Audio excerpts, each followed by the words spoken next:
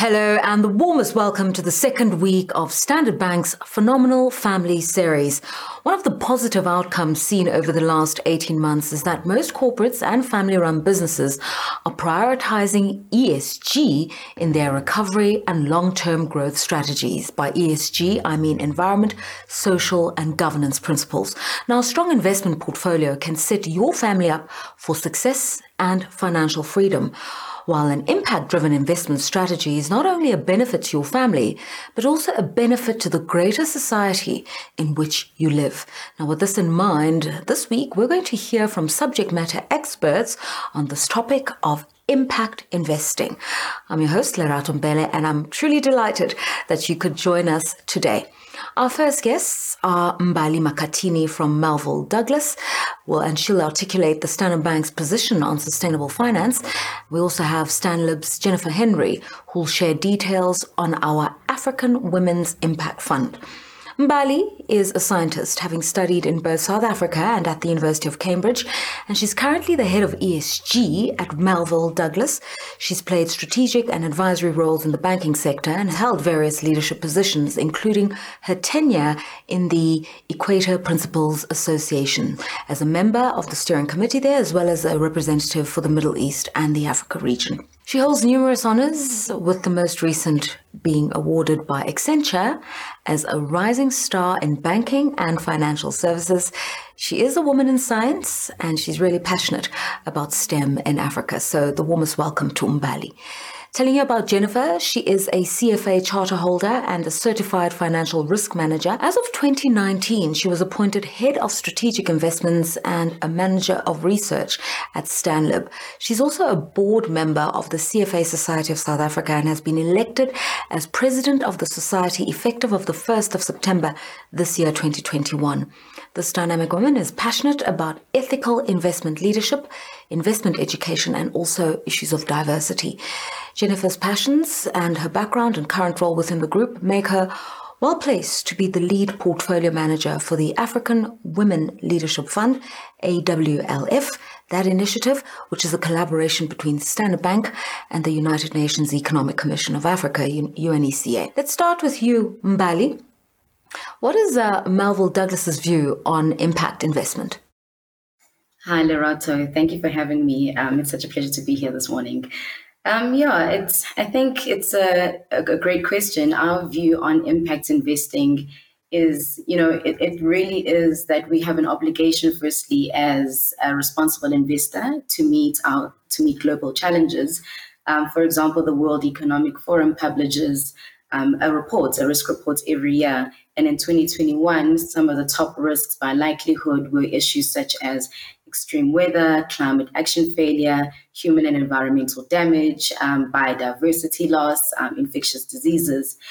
They also rated the top 5 risks in terms of impact, with items such as infectious diseases, weapons of mass destruction, biodiversity loss, and natural capital resource crises.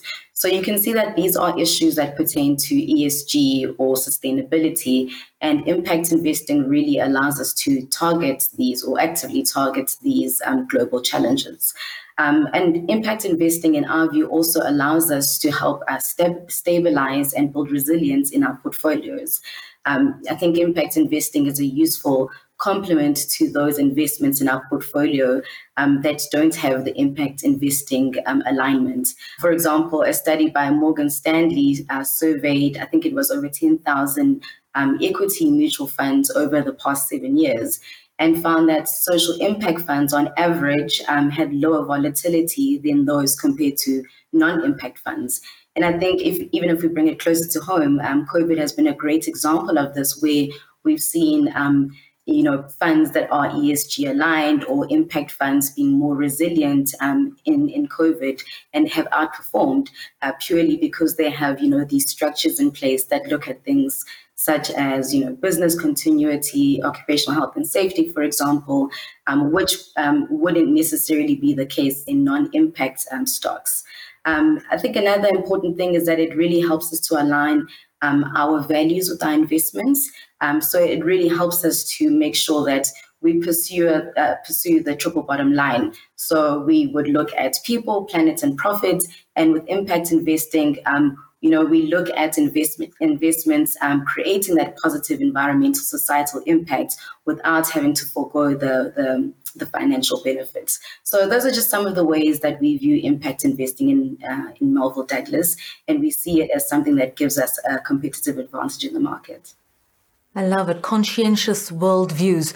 Can you share some examples, Mbali, of sustainable investment approaches and how impact investing really fits into this picture of sustainability in the investment space? I think a useful way to look at how ESG or sustainability investment approaches have progressed over time is starting with conventional investing, progressing to screening, ESG integration, thematic investment, and then all the way up to impact investing, which is obviously the topic for today. So impact investing, in my view, is the most progressive of these different investment approaches. For example, conventional would not really look at your ESG factors or have limited view of these ESG factors. And then you'd have your screening, which I think a lot of people are familiar with. This is where we would potentially restrict or exclude certain controversial sectors, maybe things like tobacco, alcohol, thermal coal, for example. Those would be sectors that we potentially see as not having that positive environmental or societal benefits. So some funds or some investors would, decide to exclude those. And then ESG integration, which is a great way. We also have ESG integration in Melville Douglas, is by looking at different approaches in terms of how, firstly, you assess different stocks against certain ESG eligibility criteria or sustainability criteria, and then you score those appropriately. And that really helps us to, make more informed and better investment decisions. And then I mentioned thematic investments. We have this as well in Melville Douglas. A great example is our Melville Douglas diversified responsible portfolios. And that looks at specific investment themes that are related to your sustainable development goals. In that specific space, we are targeting themes including sustainable infrastructure. And in the future, we're going to be targeting water and waste as a theme. And then impact investing, it speaks for itself. It's those investment processes or approaches that look to have a positive and, more importantly, a measurable environmental and societal impact alongside those financial returns as well. So you mentioned the Sustainable Development Goals, Mbali, and of course the United Nations has set the broad parameters in which we can view this issue of sustainability. But is alignment with the UN Sustainable Development Goals, is that the only way to measure impact? It's not the only way to measure impact, but I think why we really look to the SDGs is because it's really a universal or a standardized way that's been created at the blueprint, So it helps us to have a benchmark that has been globally accepted to be a way of contributing towards those specific sustainable development goals. So even though it's not the only way, I think because it makes sense in creating that conformity and making sure that the way in which impact investment is being undertaken and being measured is against a benchmark that's globally recognized. So let's just do a small comparative analysis. Are high financial performing stocks and high performing impact stocks, are those things mutually exclusive? No, not at all. They're not mutually exclusive. We've seen lots of reports. I think COVID really has been a great teacher in this space, where we've seen impact investments or ESG aligned investments outperforming the traditional non-impact funds. So it's definitely not a mutually exclusive relationship. I think I've mentioned that it also brings rigor and resilience in one's portfolio. So in having that rigor in that portfolio, then you would definitely also see those high performance and those returns in your funds. So in my case, I definitely don't think that those are mutually exclusive. I mean, to be fair, I think a lot of members of the investment community, certainly pension funds and institutional investors, are starting to think in a more meaningful way about ESG. But do you think South African investors in general, that they should be doing more to be primarily targeting social or environmental impact investments? Yeah, Loretta, that's a tricky one because, if you look at South Africa's environment or our landscape, our context is, we're struggling in terms of social issues. So one would obviously want to actively target those social issues, but obviously keeping in mind that, issues of ESG are interlinked. You can't look at the environment in isolation to social issues. So where you can create synergies between these different elements, I would encourage investors to make that move in that direction. But I do think, looking at the South African context, it does make sense to make sure that we are escalating or making a bigger effort towards progressing social issues. Okay, over to you, Jennifer. It's time for us to talk about ESG, but let's start off with questions of empowering African women. The AWLF initiative, it speaks more to impact investments. What is the difference between ESG and impact investing? Thank you, Lerato, and thank you for the opportunity to speak about the initiative and the fund and the foundation that's been set up alongside that to empower women in Africa. And Mbali has touched on that in that she has indicated that ESG needs to be integrated into the investment process. But often you can say that ESG is more sort of a negative screening. So you want to avoid companies that have got bad practices that negatively impact the environment or society, or poor governance that leads to high risk. Impact investing is being deliberate about seeking out those opportunities that will either grow or improve the environment or the social construct around us, and basically improve society for all. Fantastic. And there's no society that can thrive without honoring its women. Now, how is impact investing? How's that related to the United Nations Sustainable Development Goals that we've been talking about? I think Mbali also touched on that when speaking about whether you can only measure impact by the SDGs.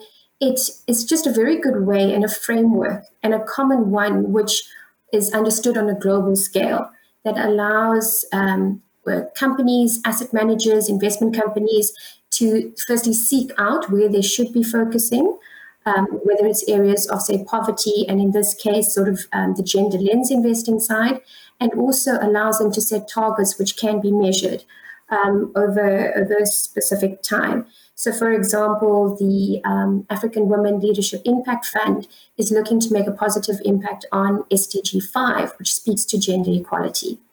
But also over time would also improve economies and businesses, which then speaks to SDG 8. So this initiative in itself is aligned to the SDGs and can use those SDGs as a guidance to set those targets. Okay, empowering women is one of the core principles of the UN SDGs. So the AWLF is a unique take on what's known as SDG number 5. What do you think, or what do you mean by this? So if you look at SDG 5, it seeks to implement equal rights and opportunities for women. But what you do find is even if you put in the laws and these can be measured and targeted in terms of giving women equal rights, you often find that there are biases out there that would stop women from participating fully, even if they do have those rights. Therefore, you see in the financial sector across all the financial sectors, whether it's asset management or banking or just general finance, that women are very underrepresented and men completely dominate all those investment decisions that are being made. So we are seeking to actually empower women investment professionals and not just grow the number of women investment professionals, but also grow the assets which they manage and grow the capital allocation decisions that they make. And one day over time, we would want it to be equal amount of decisions made across capital structures between, men and women. Okay, but how does the initiative speak to the other UN SDGs. There's about 17 of them.